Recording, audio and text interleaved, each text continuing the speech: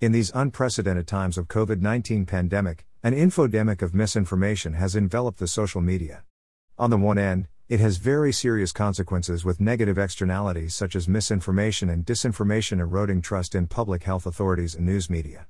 However, in this piece I wonder if it has led to positive externalities in the form of enhanced public health literacy. What COVID-19 has done is that it has embedded features of public health promotion at the foundational level of human development.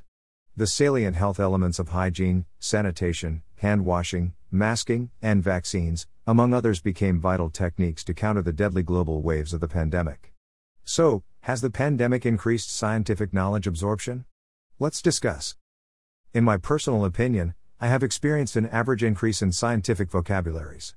People are becoming more aware of concepts taught in biology, immunology, and public health.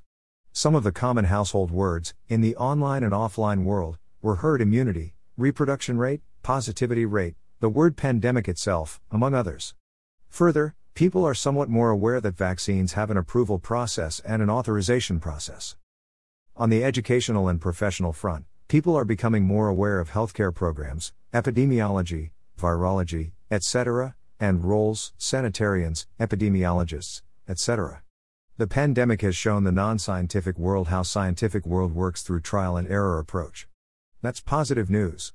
This further helps increase acceptance rates of community health measures and strengthens the overall coalition supporting public health, both as a discipline and profession. COVID-19 has definitely increased knowledge about cutting-edge science. For example, I recently graduated in public health with a mile-per-hour degree. However, I still didn't know what mRNA vaccines are. It was not part of the curriculum. However, because of the pandemic and also with so much focus on public health in recent times via news media, social media, and podcasts, knowledge democratization has become possible.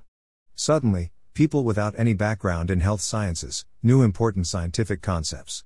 People finally know what public health is. Lastly, what remains to be seen is that this scientific knowledge will stay among public for long or not. It is still early days to answer this question as the pandemic looms large. There are growing concerns over the end of the pandemic and protests related to increased COVID-19 restrictions since the advent of more transmissible Delta and Omicron variants. Perhaps, resilience is the key word.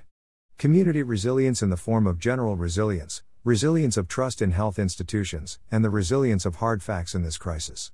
This would prove to be a boon for both the scientific research world and the non-scientific world alike.